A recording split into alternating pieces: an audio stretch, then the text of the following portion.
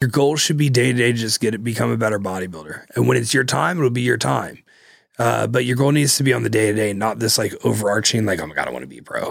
Like, yeah, dude, everyone does. What the fuck you mean?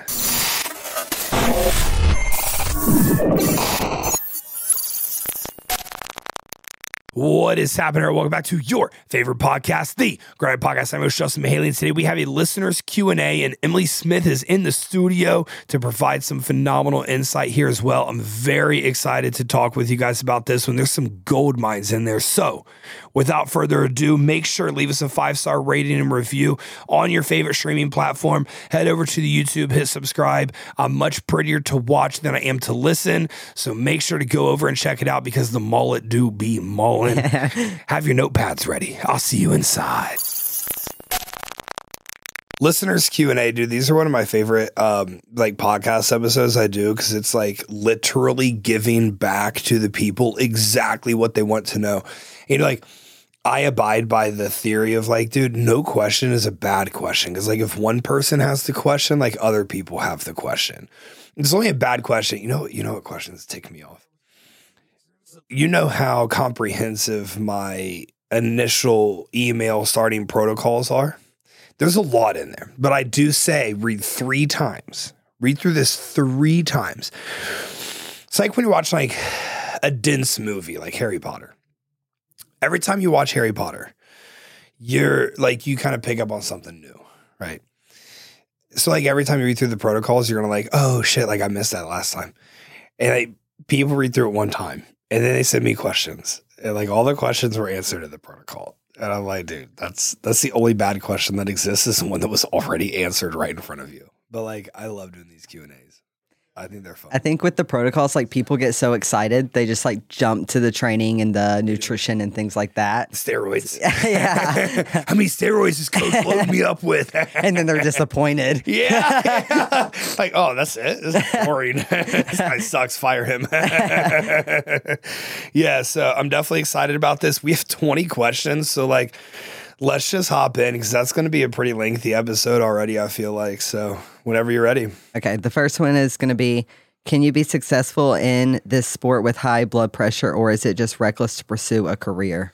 Yeah, this is a really good question. It's a conversation I've had with a few of my younger guys recently who have higher blood pressure. And commonly we see that affiliated with like family history of having high blood pressure.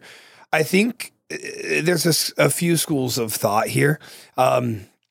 I was listening to a Peter Attia podcast yesterday, and he said that the accepted pre-hypertension range now is 120/80, whereas prior it was 130/85. And this is brand new. This is very new. So actually in a recent podcast, I would have misspoke on that because I said I would like our blood pressure needs to be under 130/80.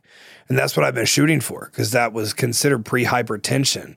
Now they've moved that metric back to 120/80. So that's where our goal is to keep the blood pressure under 120/80. There's a lot of things that we can do here. Quite frank, I love just using telmisartan. It's like super easy. I've never had a single person have any issues with it other than one of my guys who is an extreme hyper responder to everything. We took like 20 milligrams and his vision started getting fuzzy. And that's the only time I've ever, and that's a real low dose. So it's the only time I've ever had issues with it. So like he takes 10 milligrams a day. And, you know, since he's such a hyper responder, we see really good results from that, even in his contest preparation. The other side of this coin is like,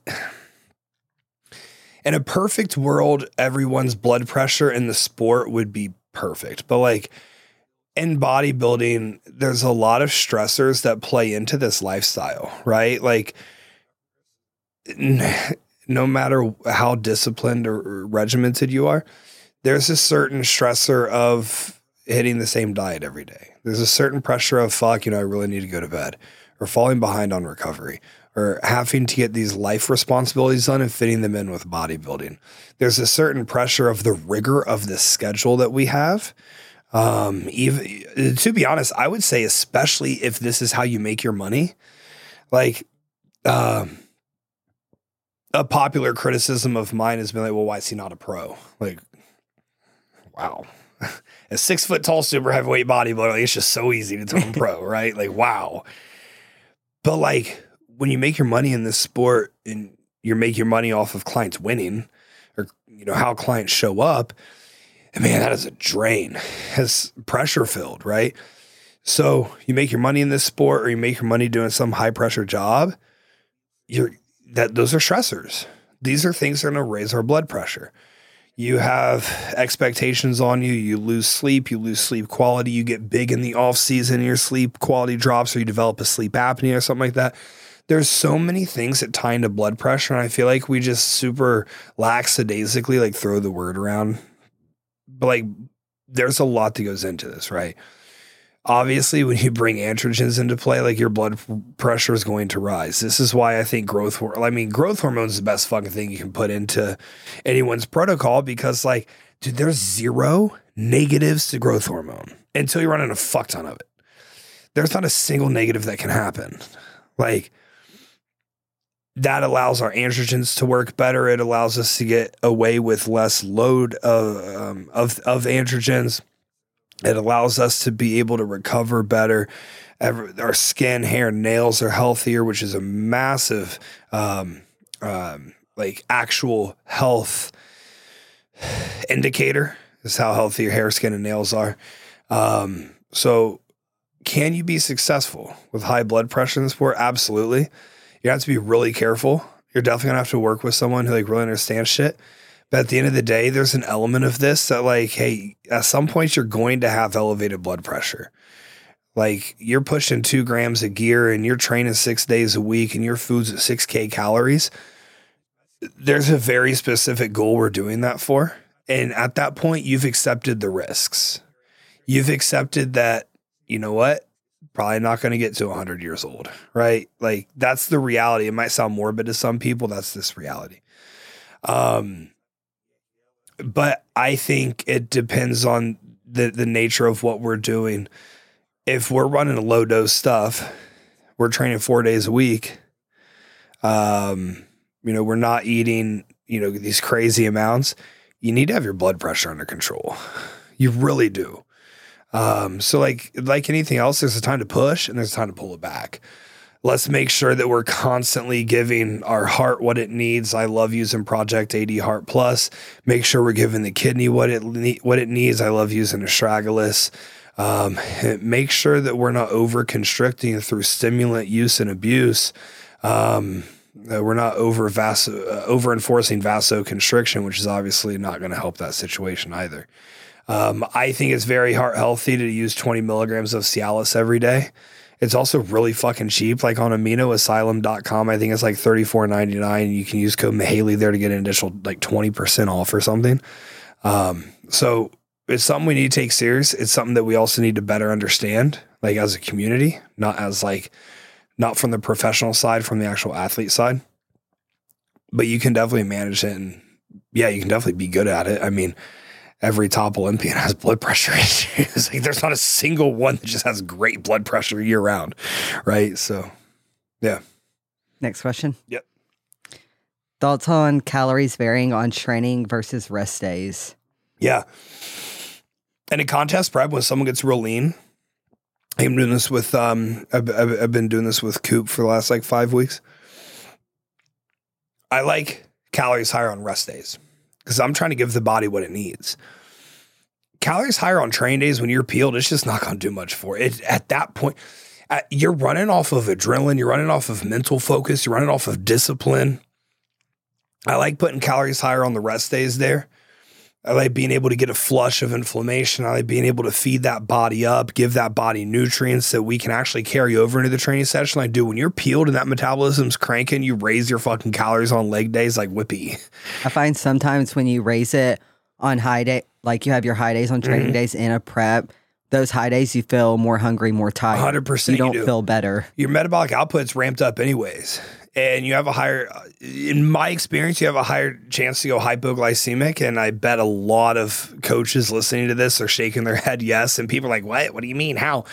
Dude, you're running through shit. Yeah. And now you're giving it more. and now you're overshooting it. Like, I honestly, when you're deep in a prep, I like pushing those calories on rest days. It's something I started doing around the middle of last year with my bigger individuals.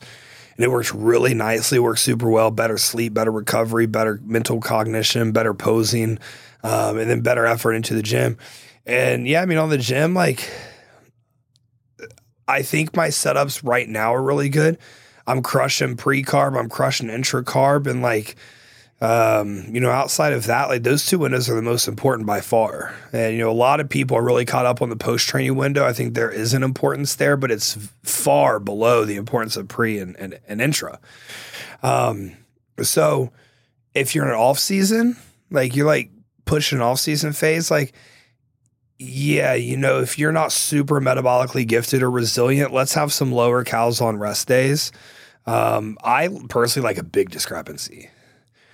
If your calories are 4,100 on training days for a guy or whoever, 400 on training days, like, man, can we just hit like 2,400 on rest days?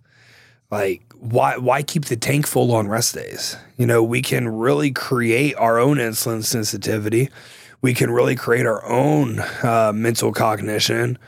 And we can really kind of create our own body composition changes just by having these big ebbs and flows. Like on your rest day, you're going to hit your steps. You're going to have low food. Like with that low food, you're going to be low insulin. When you're low insulin, you're more apt to oxidize. So like, we can really control recomp through managing calories that way in an off-season phase. But if you're someone who, off the top of my head, I'm thinking of like Sam Miller. I have her. Like, we just switched her diet up a little bit this week, but she was just eating like high food every day, decently high food every day. Because if I had her with where we were currently at before this week, if I had her on like, these training days are high days and these rest days are low days, that she would just drop. She would just be dropping her. I'm thinking of Beth Hall, who recently started with me. Like she's used to eating all this food. She's an extreme ectomorph, and we're pushing this leg day food up pretty high because she's going to have, 3-4 leg days a week. And we're pushing that up pretty high. And then on her rest days, because of how high this food is going to need to go, given her body type, given her history of dieting, I pull these rest days down, but it's not, with her, it doesn't have much to do with the actual physique. It's more about the digestion component. Because if I can keep her digestion real healthy, I mean, she's someone who she's going to have to get up there like where you're at. Like she's going to be able to get up to like 500 carbs on leg days and shit. And like to some people listening to that, it's like, oh my God, that sucks. Like that's what it's going to take, because she's a burner. And some people are just burners. And before we get into an actual prep, I want to be able to like have a cap on that. I want to be able to like limit that and right now, her body's in control. And so I'm trying to switch it to me being in control. And then we started prep and I'm in control of it. Like that's what we're doing with you. We've seen your body be in control all these preps and it's we're constantly chasing it. Well, now we've switched it up. Like now we're in control. And like, so now the next prep, we're going to be a step ahead. Your body's going to have to chase us, right? So like, that's where I'm trying to get those people. But like commonly at women who are super ectomorphic and men, I'm thinking like Jeff Short. Like, dude, he's over like 1,000 carbs on his training days. It's just an exorbitant amount. Like that's a lot of juice that you're drinking, right? But on his rest days, I definitely pull it back. Like I want to respect his digestion. I want to make sure that things stay moving in the right direction. I mean, he's a 6'4" extreme ectomorph that we've put 60 pounds of muscle on, and so yeah, to answer the question, it's very person dependent. If you're an ectomorph, you're just going to need to eat more, and we just need to understand digestion. We need to make sure we're in control. For any other body type, yeah, you probably want to switch it up. Like, I agree. Most of my athletes, they're on a carb cycle, but like obviously me, for example, I have high days every single day. Yeah, every day. And my client Eleni, she's just like me. It takes a lot for her to grow, and so she has high days every day too. So now you're seeing like how frustrating it is, not frustrating from a mental standpoint of like, oh my God, like how it's frustrating because like you just want to help this athlete, but their body fucking needs a lot. Like they just burn. But you know, if you push food hard enough and you drive that thing hard enough, like we can control that metabolism better and kind of regain control over it. But like it takes a lot of food, that's for sure. So yeah, good question there. Next question. Should you measure your workout by how fatigued or sore you are the day after? Good question here. So for enhanced individuals, especially like if growth hormones in the mix, if androgens are in the mix, man, honestly, you're going to be able to beat yourself up. You're going to be able to you're going to be able to train a lot and train really hard. I mean, shit, Thomas and I are training like 6 days a week right now. Same here. Like you're training 6 days a week? Three of those days. Yeah, like that's insane. But you're natty. Yours is coming just off of fucking diet, like how much food you're taking in, which makes you kind of super physiological in your operation. I believe that a good training session is just simply, I don't measure off soreness. Like, yeah, dude, like you need to feel some stiffness like the next day, but like we trained legs yesterday and we trained some arms yesterday. Like I wouldn't say I'm sore today, but I'm stiff. I think we're missing the mark in terms of like, we want to be sore after a training session.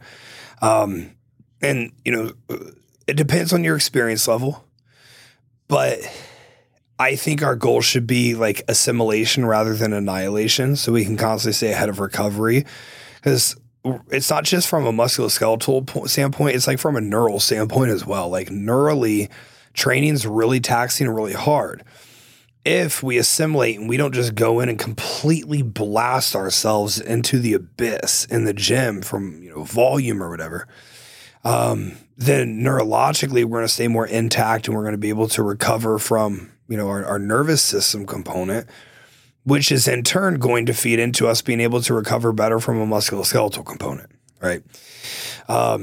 Whereas if we just blast our neural system into the abyss, like you're going to get overtrained, you're going to have to take time off, you're going to have to pull things back, X, Y, Z. So I think a good training session should simply be based off of, did I push my pain threshold further than the last time out? If the answer is yes, whatever you feel from that, you feel. However your body responds, it responds. But if you push your pain harder than last time, then you progressively overloaded, period. Like you push your body to a place that it had never been in that muscle group. That's what I base a good training session off of. Same here. Yeah. Also with soreness, I think like when people are sore, they just like sit around. And so that soreness builds Good point. up. Like sometimes, yeah, when I wake up, my legs hurt. But I go and I walk and I do cardio and I'm fine. Yeah. Yeah, you just get the blood moving. That's a really good point. When you're really sore, you definitely see people's NEAT drop off. Just like we move less and we're lazier, and like your motivation drops off a little bit. And like I don't care who the fuck you are, like motivation's a component. Like people can be like all tough and shit, like, oh, I'm not motivated every day. Like that's fine. Like I'm not either, but like motivation is a nice component to have on your side. But if you're too sore, you're not going to have it. Next question. Does client exercise preference play into training program creation for you, or is it irrelevant? Yeah, well, this is a really good question, because I mean, I let you have control on your training, right? Like we have, 3 years of trust. Like I know how you operate. You know what I want, and you know how I operate. I know how you operate. Like Danielle has control over her training. Like Bobby, I would give him control. Coop has full control on his training. I think there's a lot of athletes that I have, and like everyone who I'm listing has been with me for over a very long time. What's important is, do you understand what I want? And then are you able to understand exercise versus movement? Exercises don't fucking matter. Movement matters. And this is what I posted about on Instagram yesterday, which by the time this podcast comes out, it'll be about 2 or 3 weeks ago.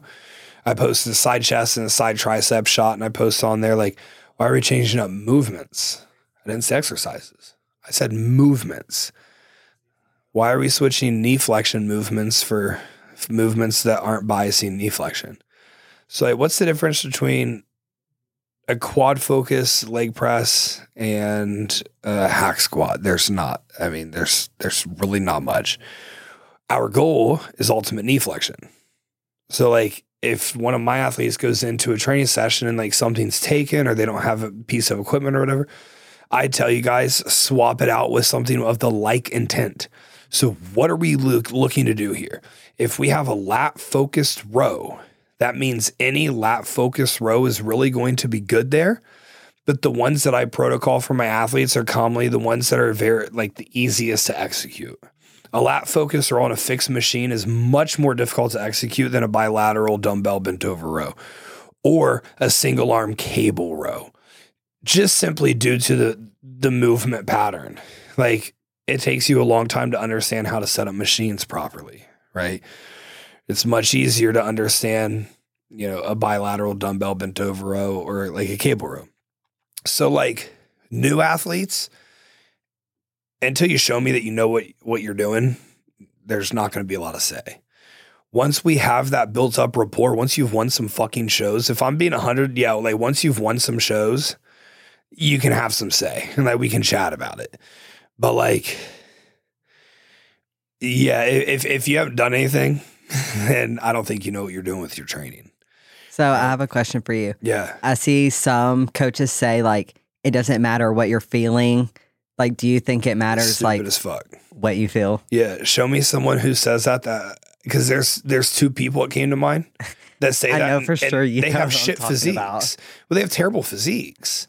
And like, dude, I'm not saying I'm some god, right? But like, I mean, fuck, like what I've been able to build is, decent. It's pretty fun good. And I'm like, when people say shit like that, like, what the fuck do you mean? There has to be some mind-muscle connection going on. Dude, like you have to connect with the fucking muscle. How else are you going to push pain thresholds? How else are you going to like overload? Like you have to feel the muscle working. Now, this doesn't mean you have to be super slow or over exaggerated or whatever. But like, if you're saying that the connection or the sensation doesn't matter, what you're basing that in is because there's no science, and this has been studied. There's no science that suggests that it plays a role. Go to those studies, scroll to the control group, and read about who was studied, who was part of that research. And then come and chat with me about what the fuck those people know about training. Because it's going to be beginner men. People with no muscle. Yeah, who are in their late 20s and early 30s, who probably have lower testosterone, who don't know their way around the gym, they wouldn't fucking know what their lat was if it was being fucking poked by a bear. Like, sensation matters. And the people who say it doesn't are all really fucking under-muscled. So I agree. If you can't feel it, you're just moving the weight with no intent behind it. Again, it's exercise versus movement. Exercising is just going through the motion. Movement is forcing muscles to work for you based on to achieve some goal, right? What do you want to be most proud about when you were on your deathbed? Definitely the way that I treated everyone that I got an opportunity to treat the right way. Like, it's no secret over the last 10 years, like, yeah, there's been some falling outs. Like, there's been some people who were not affiliated anymore. We were real tight at one point. And, I was having a conversation with one of my athletes yesterday about a relationship. And I told him, one of our biggest downfalls that we have is you go into a relationship and once it stops working, we view that as some bad thing. But like, the reality is like, not every relationship's going to work.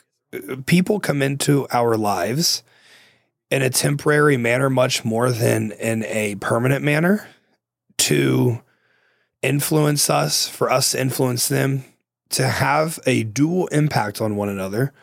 And once that impact is gone, it's time to move on. And maybe that's a romantic relationship. Maybe that's a professional relationship. Maybe that's a personal, just social friendly relationship that you have, right? What I know and what makes me sleep really easy at night is every single person that has worked with me has been treated very well. And you might have pissed me off. You might have gone behind my back. You might have fucking double crossed me. I still treated you well and I still gave you opportunity. And at the end of the day, like, it's funny. Once I soften up to someone, like, as you've seen this side of me, the empathy is insane. Mm-hmm. But if you haven't got that side of me, you're not getting any empathy. Because, like, I save that for people who have maybe proven themselves or earned it. Like, you get calloused after coaching for 10 years. Like, you get calloused. Yeah. And like your heart, like your soul, like you're emotional. You have to. Because like there's a lot of heartbreak that happens in this. I treated everyone great. I treated everyone fucking great. And like they can tell themselves whatever story as to why things didn't work out. But like I got receipts that show they were treated great. And I got memories that show they were treated great. And you know, at the end of the day, like I'm going to keep doing that and I'm just going to keep getting better. And like one day I'll die. And like when I leave the world, like people are going to say real good fucking things about me. Like people who know me are going to say really good things about me. And like, I'm proud of that.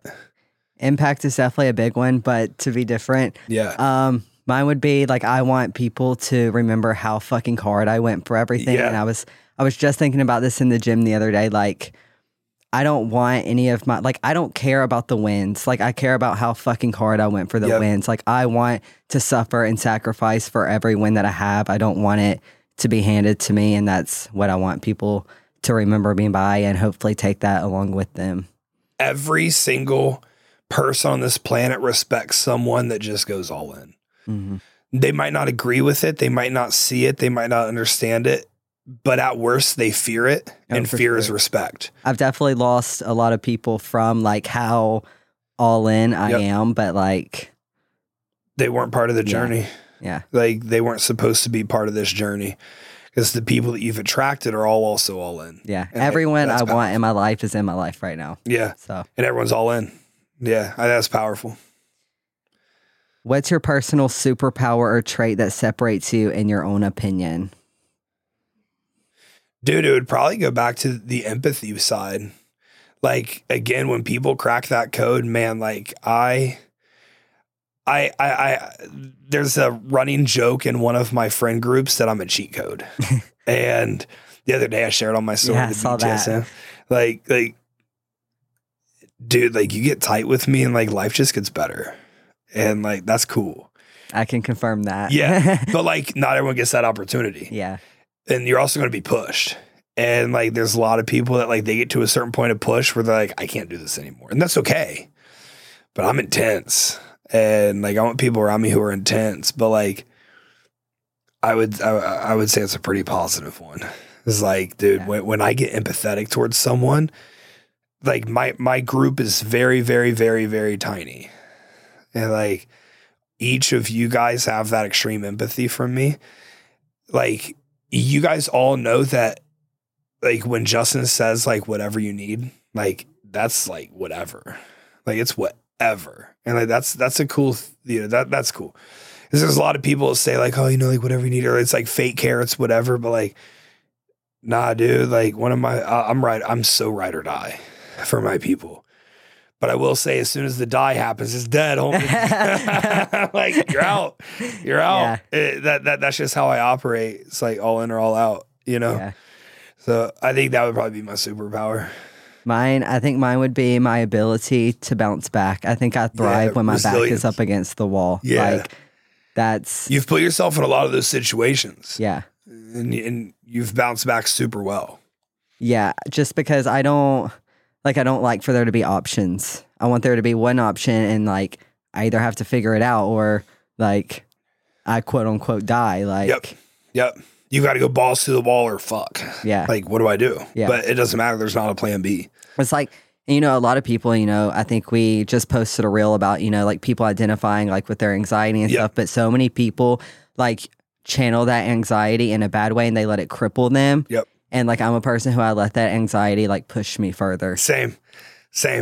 When I'm like overworked and over anxious, Yeah. like that's a monster. I always know something good is about to happen when Yeah. I feel that way. What's the shit gets harder when you level up, when you're about to level up. Yeah. I feel like I just went through that phase. You know, like the last 3 weeks I've been in a mental rut pretty hard. But like coming like Wednesday of this week, I was like, you know what? Like, no, I'm that motherfucker. Like I'm him. Yeah. Like I feel like JM's back, you know? What has been your biggest setback so far, and what did they teach you?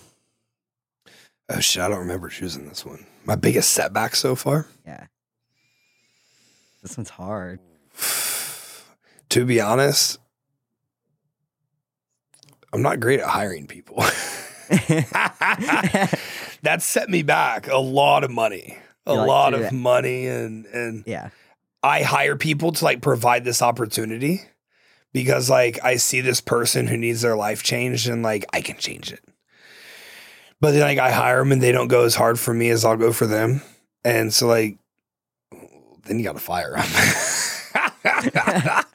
I was just having this conversation with Ross last week. I was like, I'm done hiring people. Like, yeah, like some of them have worked out. Like everyone who's here right now has worked out really well.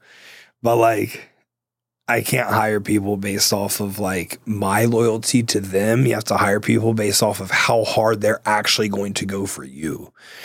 So I can't, you know, like I've been leading horses to water for 10 years and some of them won't drink. And I'm just like, all you gotta do is open your mouth. All you have to do is open your fucking mouth. They have tape over their mouth. I don't get it, dude.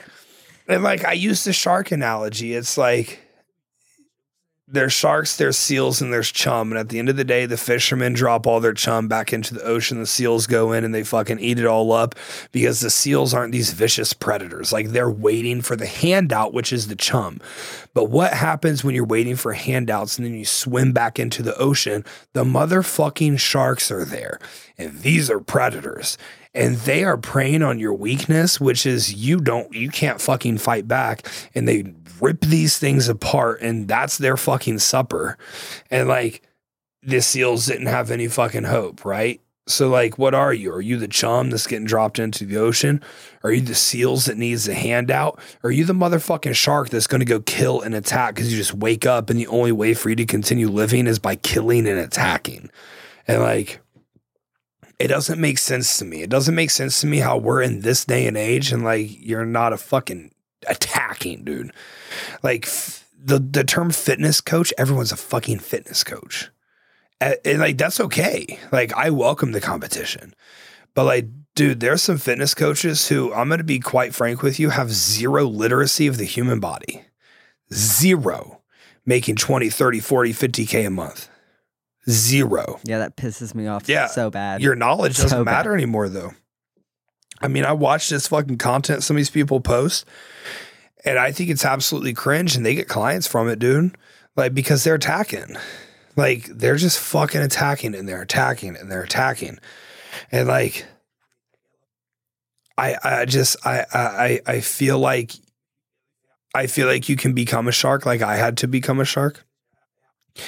But like at the end of the day, like, are you aggressive? Are you competitive? Like, are you about that life or are you not? And like, yeah, that's held me back. Like I've definitely hired some people. I've given opportunities to people who definitely didn't deserve the opportunities and who didn't seize it and take it and run with it. But you know, we live and we learn. I'm done hiring people. It's Ross's job now. The first one that comes to mind for me, I guess, is just like how long it took me to choose myself for so long. Like I was doing things for other people. And, you know, before I moved to Austin, like the situation I was in, like I knew for months that like wasn't where I was supposed to be, but I just kept. Auburn, Alabama. I mean, that wasn't the answer. Who would have thought? Roll Tigers. But I never made the choice to, well, it took me so long to make the choice to do what I wanted to do and not what other people wanted me to do. Like I would have been the first one in my family to graduate college. Well, I really disappointed them there, but you know, so sometimes I wonder like how how much further I could be if I would have chose myself sooner. Yep. But like you said, you live and you learn. Absolutely. And, who knows where I would be if I would have made that choice sooner. I may not have been here. So. Yeah. Yeah. I remember when you called me, you were like, I think I'm moving to Austin. I was like, dude, let's go. Literally the Monday after I left Pittsburgh, yep. I told you how much money I had, everything. And I was like, can I actually make this work? Like, actually. It's like, dude, if you want to, you can. Yeah. Like, if the ambition is there, then you can make it work. Yeah, for sure. There was definitely months where I was like, I don't know if I can pay my rent this month, but dude, like, something always happens. Like, it always got figured out. Yep. So, like, if you want it, like, you'll figure it out. Yep. That's one of those situations, like, my back was against the wall. Yeah. And you figure it out. Like, you rose from the ashes. Yeah, I think that's sick. What's the one character trait you've developed that has skyrocketed your growth? Discipline, like actual discipline. When I say something, I mean it and it gets done. And like it's completely changed my life. My morning routine is very structured. When I'm like walking around downtown, the intent of which I'm going about things is very structured. Choosing podcasts over music, even like when you want to listen to music.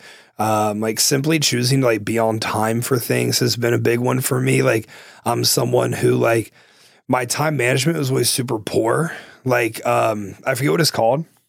It's like time block or something like that. That like people who struggle with ADHD.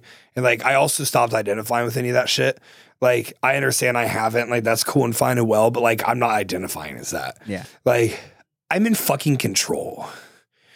Like I think for me personally, I'm not talking about other people. I'm talking about for Justin Mahaley. Justin Mahaley feels super weak putting labels on himself. It's like I talked about in the Stacy podcast. Like I hurt my adductor, but I'm not injured. I didn't miss a single training session. Like it hurt to train through it. It hurt to train chest, back, and biceps. But like I don't identify as injured. I don't identify as this like ADHD situation. I don't identify as like any of these things that I think are used as crutches or, whatever.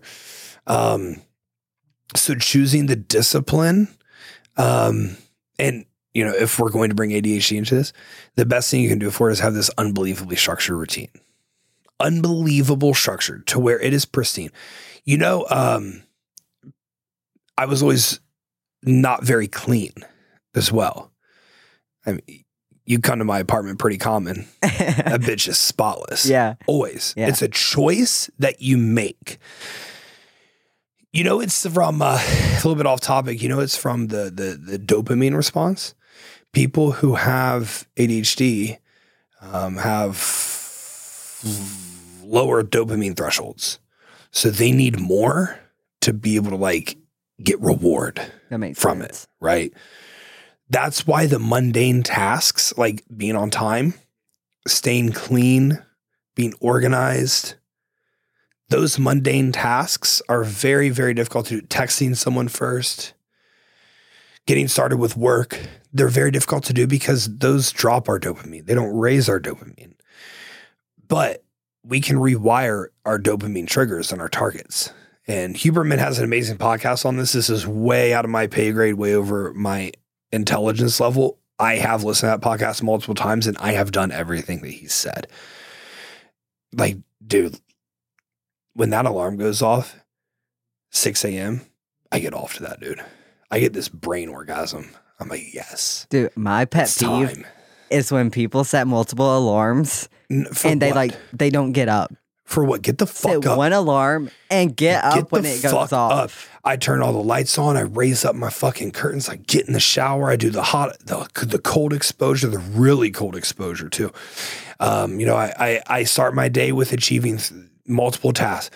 I hit my injections. I brush my teeth. I make my bed. And then anything that the night before, like if I got a little high or something, whatever, and like I made a little mess or something, it all gets cleaned up right away. And I start my day with winning. Well, now what the fuck are you going to do? You're probably not going to resort to losing after that. So like the discipline for me, like actual real discipline. And now it's like, it transpired into everything that I'm doing. And it transpired into bodybuilding. Like I have 5 quote unquote clean meals a day. And then I have 1, calorie dense meal, really calorie dense meal. And like, hey, dude, there's days you don't want to have the 5, but it's like, No, that's what I do. This is what I do. I have this structure. Or you don't want to make the protein shake and drink it because you're tired of, tasting it. Like this is what I do. Or you don't want to hit the water. Dude, I have an incredible water system now to make sure I hit my water every day. And it's like I identified my weaknesses, which some of my weaknesses were self-enforced, but like some of them were just simply identifying as something that I choose not to identify with. And I created a plan, and then I just stuck to the fucking plan. And like, I know some people it's easier than others, but like discipline was not easy for me. Like discipline in bodybuilding took me a long time to learn, let alone discipline in my actual fucking life. But my final note on that is just like, I feel like the greatest way you can respect yourself is if your space is just clean. Like if your space is just simply clean. And I know a lot of people listening to this, like everyone has their own ways of living and stuff like that. If your space is just tidied up, tidied for you, is it tidy enough for you? Like, is it actually, like if we're being real with ourselves, I think that's one of the best things you can do to really jumpstart your next level of discipline is just like, keep your things tidy. Like when you come over to my house, it's tight. Like it's tidy and it's always going to be that way. Cause if I revert back, then I'm going to start being, dirty and late again. And I feel like I've always been like super disciplined and like, I've always been super clean because like messes, that gives me anxiety. Yes. But I will say I'm very bad about the time thing because in the mornings, like that's when I get most of my work done. Yep. And like, I'm like, okay, I still have time to do one more thing before I leave for the gym. And then it's like 20 minutes past when I'm supposed to leave. And I'm like, oh, but because I think that's the time block thing. That's not the right terminology for it, but like, that's where like we perceive time. Like this task will take me 1 minute. No, it actually takes 8 minutes. Yeah. And so you put like 3 tasks on yourself and you're like, oh, it's like 5 minutes. And like, what? It was a half 2 hour hours later. Yeah. Like what the fuck? So like I've realized this exact same thing. And so I stop. So I have 5-minute timers on my phone all day. Have I ever told you about that? I don't think so. All day I have 5-minute timers because I allow myself the grace of like, you know what? I might get stuck in one of those loops. Text message, Instagram, email, scroll, whatever. I used to punish myself for those loops and like that taught me nothing. So now I have a repeating 5-minute timer on my phone from the time I get up in the morning. And then I go on my walk with Peyton, I turn it off. And then I sit at the coffee shop with my headphones in and there's nothing on the headphones. It's just waiting for that next timer to go off. And every 5 minutes, I restructure myself and I reset and I get back to wherever I need to go. And for me, that's worked tremendously and staying on schedule with the discipline. But then, the timer goes off, it's 9 a.m. and it's like, okay, something is going to happen that's going to take more time than anticipated. So I'm not going to get to the gym until 9:50 anyways, even though it's only a 15-minute drive to the gym. I'm not going to get there until 9:50 anyways, just because things happen. Yeah. Or maybe I want to stop and get a coffee. Or maybe whatever it is. Maybe I want to fucking sit on the floor and pet Peyton for a second. But like now I started giving myself, and man, it's made life a lot better. It really has. Maybe that's something you could try. Yeah. Those 5-minute timers help me a fuck ton. Yeah. My one trait would be like I'm very more outgoing than I used to be. I was very shy for like a really long time. I just like lived in my bubble. Like I was socially awkward. Yep. But now I'm very outgoing. Like the other day I talked to 7 new people. In the past, I would have never like you. Never done that. But everyone who knows you like really likes you. So it's like allowing people to get through those layers with you. It gives you so much more opportunities too. Like if you just stay in your bubble, you're going to stay stuck in your life. Like, because you have no connections. Exactly. Yeah. Yeah. I have noticed that of you. Thomas as well. You guys have both been doing a much better job of that. You guys are both very introverted, but you guys have both been doing a good job. Tell us something new you've learned in the last 3 days. Oh man, this is a good one. Let's see. Let's get something interesting on here. Well, I taught you guys about the Peter Attia thing, the blood pressure one.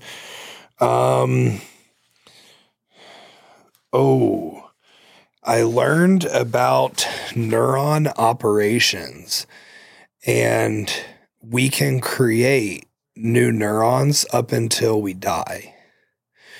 even if you have terminal illness and your body has accepted death, you can still learn new skills, and that will prevent your telomeres on the end of your DNA to continue shortening.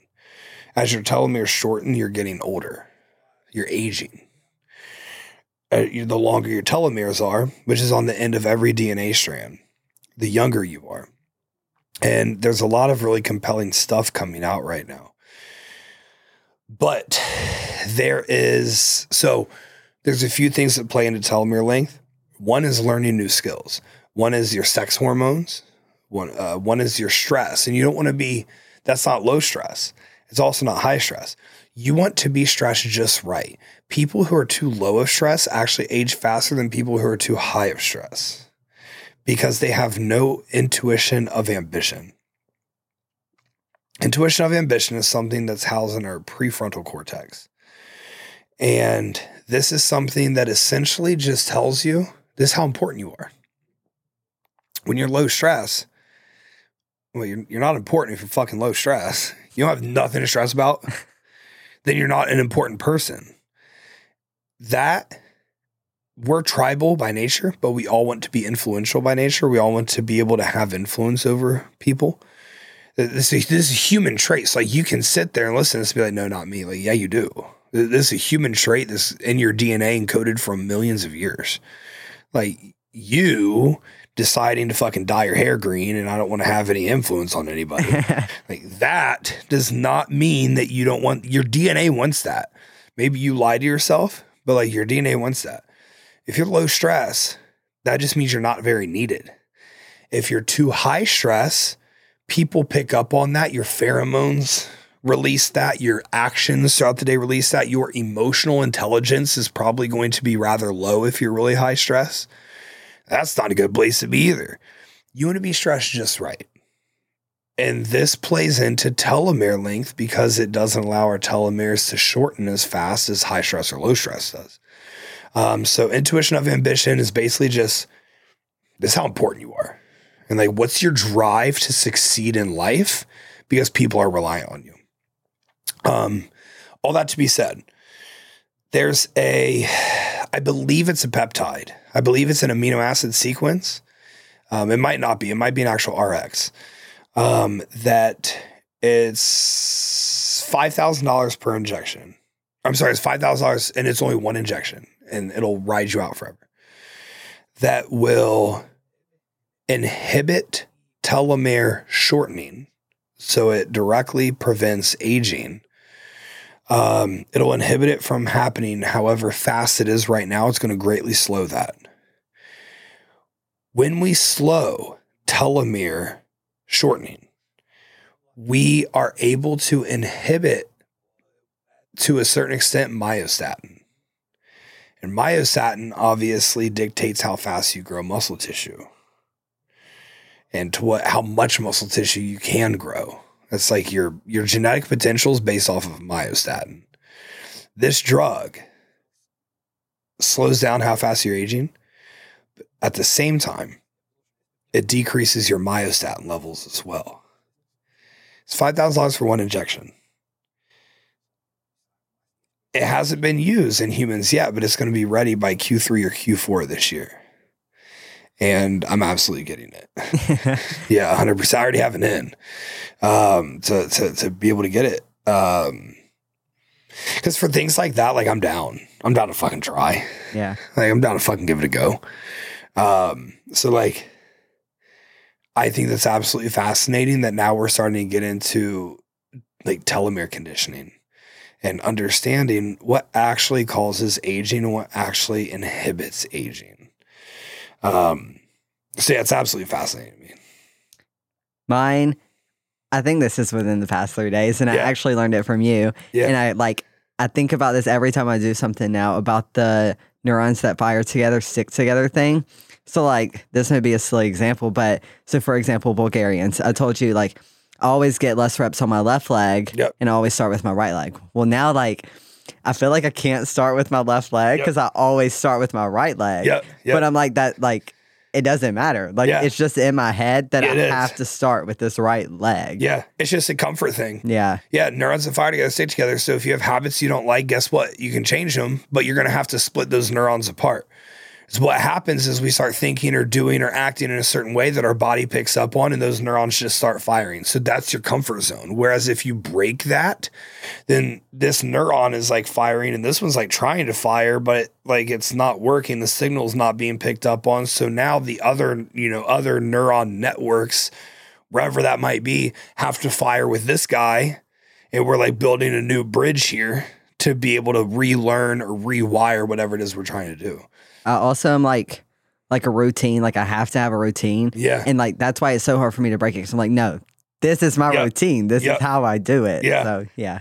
I think that's good. It's just training. It's training your neuron system is remarkably important for just overall being a fucking human. It is insane. Like how much you can change.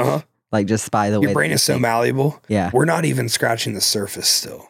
Yeah. I really believe that. I mean, Huberman and Peter Attia talked about that. I was about to say, after listening to Huberman, like, I've listened to like almost all of his podcasts. Yeah. So like the past few days, I've kind of just been like re-listening to old ones because like, fuck, I don't remember everything from all of those. Like, they're deep. Yeah, there's a lot of depth. Why spring water during peak week? Is that just to also control that variable as well? Yeah, spring water is going to have minerals naturally occurring in it that's going to help keep our electrolyte balance. In peak week, there's a lot of ebbs and flows of electrolytes, lots. So the spring water is it's a steady variable. And if you're next week I'm flying from Austin to Pittsburgh, the water's different. The water's different in Austin and Pittsburgh. There's different minerals. There's different, whatever. Well, spring water is the same fucking thing. So now we're traveling with that. We're keeping those electrolytes more balanced rather than adding something else in that causes electrolyte disruption. And yeah, when you're not like peeled for a show, then it doesn't matter much. But like when you're peeled for a show and you're ready for a show, it absolutely matters. So it's just a mineral balance situation. That's all. Should natural athletes be consistently training with as much intensity as enhanced? So with training recovery, what we want to focus on is we want to get into an auto-regulated state. So like my athletes, I don't like giving you an actual split unless you're like really new to things. I like giving you a document that has your training sessions in it, and then we train the training sessions as we're able to, whether it's 3 times a week we're able to get in, whether it's we might be able to go 8 out of 10 days. Whatever you are feeling recovered from. When you wake up in the morning, what muscle are we due for today? How's it feel? Neurologically, how do we feel? If we're able to give 100% to a training effort, let's go fucking train and attack it. If we can't give 100% training effort to the muscle group that we're supposed to train that day, but there's another one that we could, let's go in and attack it. If we can't give 100% effort because neurologically or from a musculoskeletal component, we're under recovered, then let's rest. Because in bodybuilding, what is the purpose? If we're not given 100%, like I don't believe deloads exist here. Like deloads are much more suitable for powerlifting, for strongman, for like athletic training, but not for body. For bodybuilding, we want to overload stimulus every training session that we get. And so if we're going in and we're not able to do that, isn't that literally the definition of junk volume? So what are we able to recover from? If you're a natural athlete and you're going to train with extreme intensity, although I will say, I don't see anyone natural training to the level of enhanced individuals, and that might rub some people the wrong way, but I mean, I got 150 athletes that I'm constantly assessing. Some of them are natural, yes. But like enhanced people are training harder. They also have an edge. Like there's just an edge. And this is, across the board. So yeah, there's going to be one-offs and stuff, but like enhanced people are training harder than natural individuals, period. And you're not going to have that same mental edge to be able to apply it to your training, to be able to get into the gym and just fucking rip things through whatever your natural capability is or your natural pain threshold is. Like it's from an intensity standpoint, train as hard as you can possibly recover from and train as often as you can possibly recover from. But I don't think we need to if we're viewing this in a natural versus an enhanced situation, like natural people just overall just like aren't training super hard. Now, when you're like a female like yourself, like you've run cycles before and you've learned these thresholds, you've elevated these thresholds to like once you've done one cycle, you're not natty anymore. Like you can have bouts of being natty, but like you learn things. You're programmed from a neurological and a musculoskeletal perspective to be able to drive harder. So like, you're able to apply that even without the PEDs into play. And again, some people might not agree with this. If you cut this up and you post this on Instagram, people are going to be fucking pissed about it. But like, that's the goddamn truth. And like, if I click on their profile, like everyone who comments something negative on that God page, I click on their profile. I'm like, yeah, it figures. if this is so out of your realm that it just couldn't possibly make sense to you, like they're going to be little tiny natty boys, like taking sets to, 6 RIR with bad form. And like, they're going to be mad that I said people on steroids train harder, but they do. They do because there's a neural drive component that is just when your fucking testosterone's 2,000 and you're training next to someone who's 400. Like, yeah, there's just a neurological component that's different. So train as hard as you can, as often as you can recover. So I have a question for you, and this is for natural because obviously enhanced people are going to be more advanced. I feel like sometimes naturals, like obviously when they're not as advanced, they confuse like soreness and fatigue with lack of motivation. So like, how would you like go about that for their rest days? I think, like I said earlier, I think motivation's a strong component. I really do. I think enhanced individuals have a shortcut because you have the constant placebo. Well, I injected this morning, so like I can kill it, For a natural individual, like, what happens when our motivation's really low? We lose focus as well. And when we lose focus, we lose quality of our work. And when you lose quality of your work, that's when you start putting yourself into a position of you're not assessing the biofeedback, the things you're feeling in real time. You're not assessing those accurately.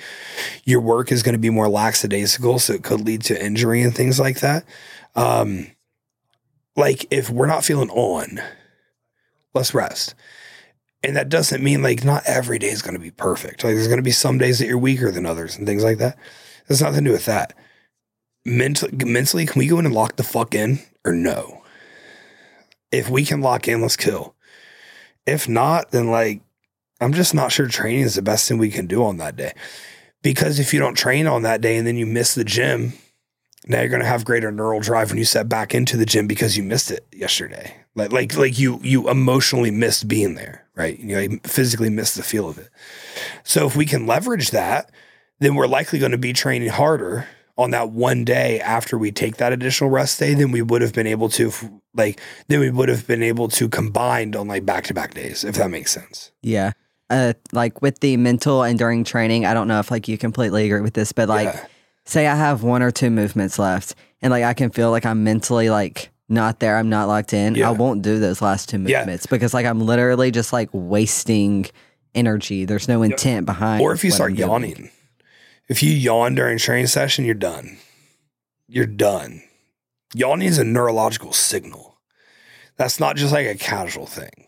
Like you yawn during a training session when you're in that sympathetically driven of a state and your body is yawning, you're done. Go home. Yeah.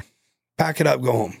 Not unless you're like 2 weeks out. You're 2 weeks out from a show, like you need to fucking buckle down and get it done. But like if there's not, if it's not money time, if it's not crunch time, then like go home.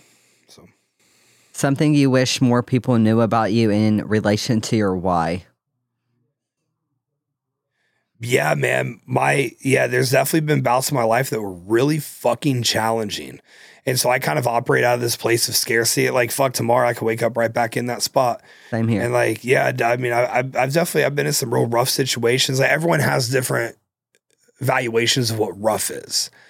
My rock bottom is higher than some people's rock bottom and it's lower than some other people's rock bottom. But like for myself and my life experiences, I mean, I definitely think about the times I was sad or the times that, I wasn't really sure how tomorrow was going to be found, or, you think about, just how bad my family life was and things like that. And like, dude, that drives the shit out of me. It's like, now I feel like I have this big chosen family down here. And it's like, well, I don't want to let you guys down. And so like, I just drive so hard, like a neurotic freak for that. And I just go really, really, really fucking hard. But like, that really fuels my why. And I'm just crazy competitive. And it's likely because of that. It doesn't really have much to do with the financial situation. It kind of has everything to do with just how the fuck is life going? And like, man, life is going. Like, life is good, man. Like, my life is really good.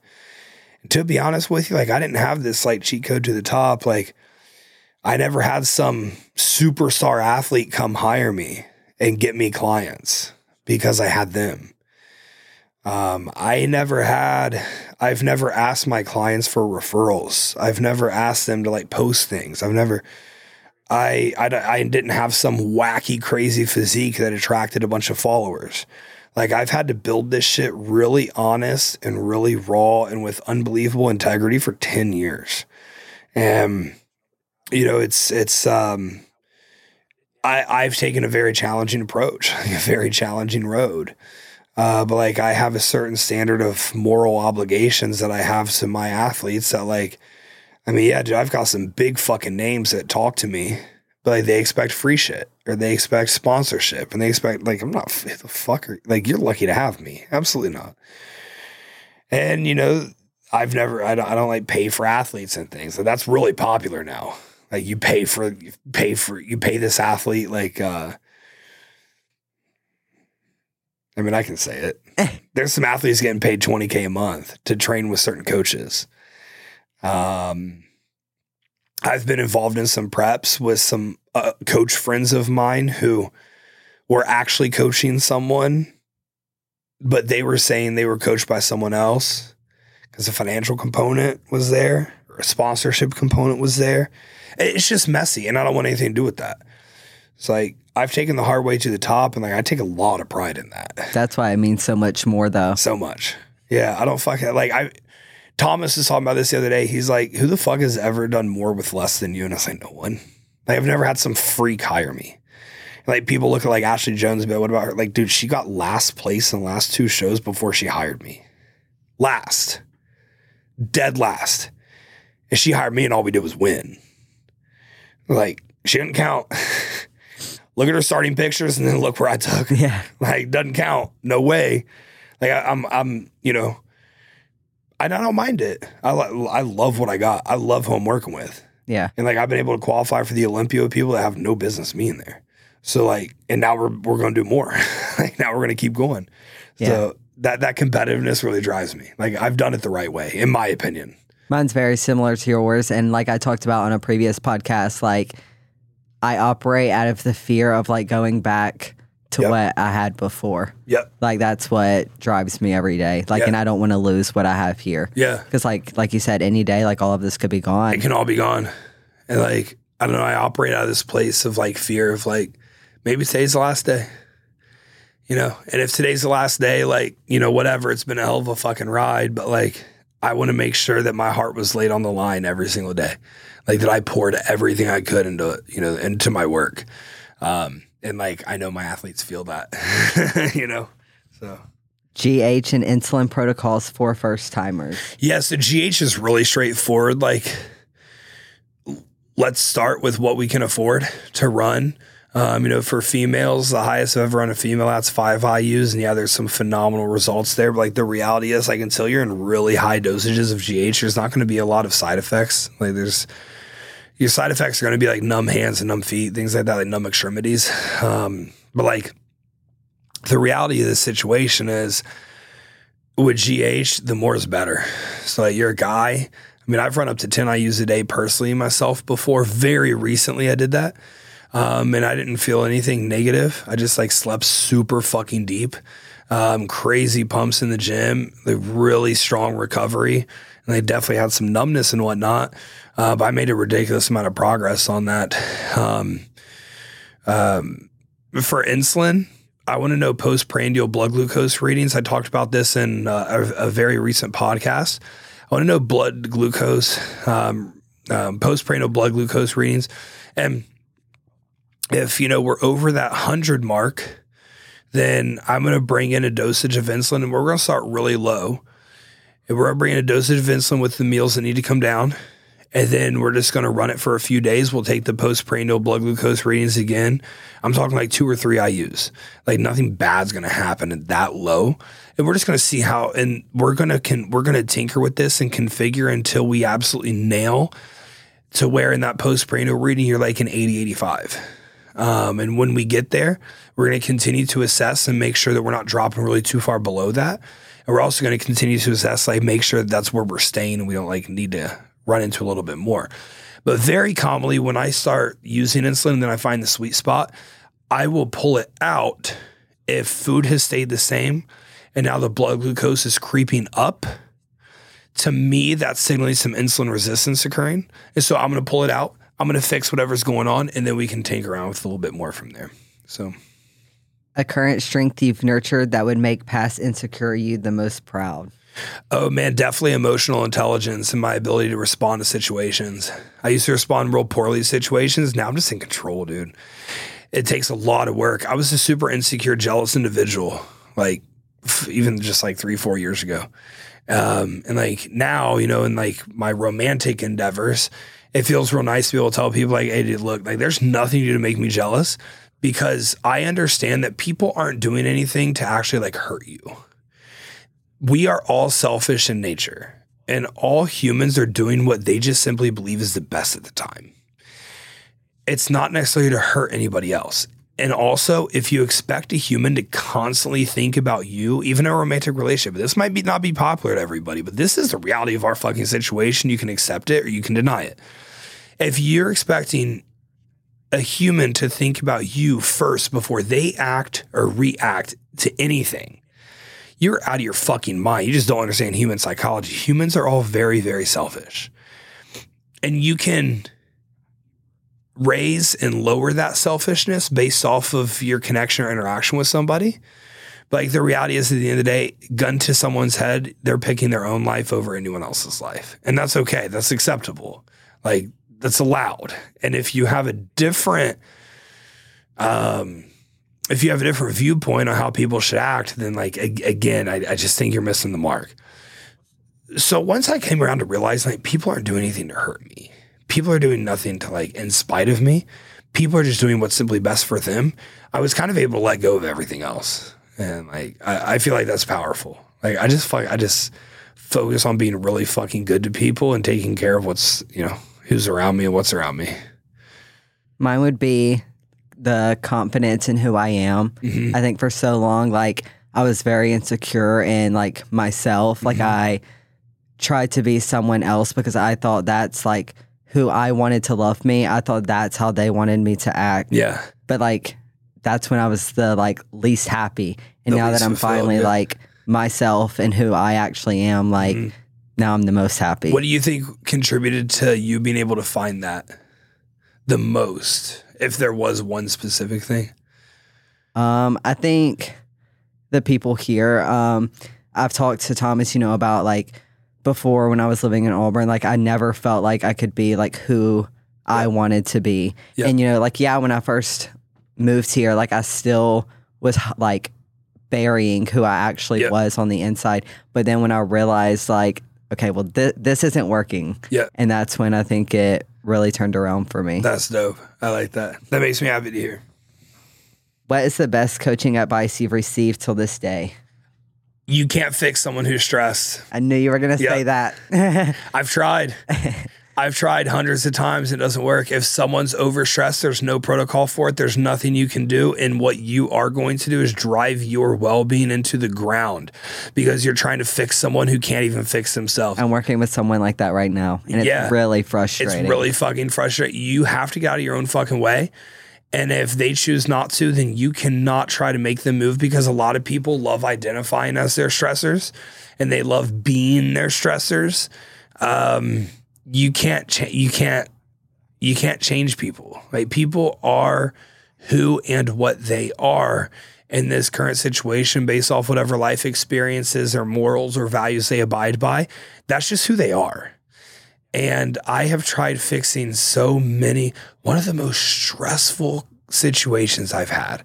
I had a client who meant a lot to me, and she had a bad case of small intestinal bacterial overgrowth. And, you know, we're going through the protocol and we're 8 weeks in and there's no progress, and we're 12 weeks in, which is when the protocol is supposed to stop, and there's no progress. And I'm like, dude, you haven't controlled your stress at all. So like, there's nothing I can do here to help you. Every check-in, she's stressed and stressed and stressed. And how it should work. So I have 2 athletes going through a SIBO protocol right now. They both started last week, actually. On the same day, they got their GI mass back. So I was there. I had to build out 2 SIBO protocols in a day. And that's I was like, rough. Yeah, I mean, each one takes a good bit of time. So regardless, you know, this week they both checked in looking way better already. And like, you can just see it everywhere. That's how it should work. And neither of them are high stress individuals, they both have their stress under great control. Like, you know, they're emotionally advanced, in my opinion, compared to their peers. And, you know, that's just simply how it should work. That's how we should operate. As soon as the change happens, if this goes for any health situation, as soon as the health protocol is implemented, changes should be happening basically right away. If they're not, it's stress. And I've wasted so much fucking time and energy trying to fix people that are too stressed. Mine would be, and this relates to competing, but it can relate to anything. But I think it's being told it's going to happen, and related obviously to turning pro. Yeah. Because for so long, like, I was just rushing it. Like, I wanted it so bad, and I would get so upset. Like, I did everything I could. Like, why is it not happening for me? Like, I'm working harder than all these people. But like it's gonna happen. So it's taught me to like just slow down and truly like enjoy like every single day of, you know, like whether you're prepping or you're in off season, like both of those phases aren't gonna last forever. So just enjoy it. And in bodybuilding, you can outwork everybody, but someone can, maybe they've been doing it longer than you. Maybe they're just genetically more gifted than you, and they'll show up and they'll win. But the reality is, if you keep working that fucking hard over an extended period of time, eventually you're the one who you've been doing it longer, and you're the one who showed up as the veteran, and like you're the one who, you know, is taking that W now, even over more genetically gifted individuals, because you've put the fucking time in. And I think that's the beauty of bodybuilding. I've seen a lot of people rise to the top and fizz out. A lot of people. Oh yeah, for sure. I've seen far more people take the approach you're taking and become successful at the next level, because it's not easy. So you're doing it because you love it. I think that's powerful. Well, also, like we've talked about, like once you turn pro, you're back at the bottom. Yeah. And so like enjoy being at the top of the NPC while you're there. Enjoy being like a guaranteed first call out on a national stage and battling for it. Like, dude, that's fun. Yeah, it's fun. Because it's going to take a long time before you get to do that at the pro level, right? So it's like when people are in this chase, like have a pro card, I'm like, for what? Like, you're not close to competing as a pro. So like, what, you going to take 2 years off? And a lot of people just like want to turn pro and do nothing after. So like, why are you in such a rush? Like, if you don't plan on doing anything like after you turn pro, your goal should be day to day, just become a better bodybuilder. And when it's your time, it'll be your time. But your goal needs to be on the day to day, not this like overarching, like, oh my God, I want to be a pro. Like, yeah, dude, everyone does. What the fuck you mean? It's never going to happen if you have that mindset. I agree. I really agree. Or it's going to happen. You're going to do nothing with it. Is an intra drink with just EAAs enough to avoid the anabolic window and wait till PNS kicks in? I think an intra-workout drink with EAAs is a phenomenal route to take. If we don't need intra-carbohydrates due to whatever reason, I think EAAs and some salt and some creatine is a really, really good intra-workout. And like the reality is, when you are training, I mean, EAs are completely broken down. Like there's not, your body doesn't have to like process these things very heavily or anything, right? So like they can be taken in and assimilated through your digestive tract while you are working out. Well, we're probably going to be jump starting, the recovery process there. Do I think it's minuscule? Absolutely, I do. But like, hey, EAs, they're not super cheap. You got an extra $60 a month you want to throw at it for a little bit more results. And I think it's very beneficial. Like I like it. So I would say, yes, that's very good. To be honest, the approach that a very similar result would just be like what I do after every training session. I just grab a couple protein shakes. I slam 80 grams of, whey when I'm done training, and it's about the same effect, cheaper. So would you say it's more important for people who are training like super early in the morning? Yeah, if we're training super early in the morning, we definitely need to have an intro drink, assuming there's no meal before that. Then like what we'll want to have is our first intake of the day will be that intro. If we're training maybe like 8 a.m., but we're able to have a meal like 7 a.m., then at that point, like we're probably, depending on your training adequacy, like if you're someone who isn't in a place where you need intra-workout nutrition because your train just isn't there yet, then you're fine riding in with that pre-train meal. Okay, I think we have one more. I locked the phone, but I remember it. So what are 3 tips you would give to a coach trying to build their clientele? Number 1, know who you are and operate within that skill set. I think there's a lot of people trying to operate outside of a certain skill set or trying to fit into a certain thing that they wish that they would be or something like that. Like, who are you right now in your current skill set? Number 2, who do you align with the best? Talk to those people. Curate your content towards those individuals. And try to attract those people. If you have a certain signaling that isn't aligned with you and you start attracting clients that aren't aligned with you, it's not going to work out. Like, they're going to come in and they're going to go because they're going to find someone that they're really aligned with and that they feel like they signal with the best.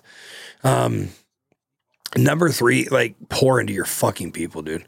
The client that you are responding to right now, or the client that is in front of you right now, that's the most important client that you have. No one's more important than them. I don't care if you have someone who's one day out from a show. If you have a client you are talking to and responding to right now, like, they deserve your best. And obviously the client one day out from your show is going to get a ton of attention, right?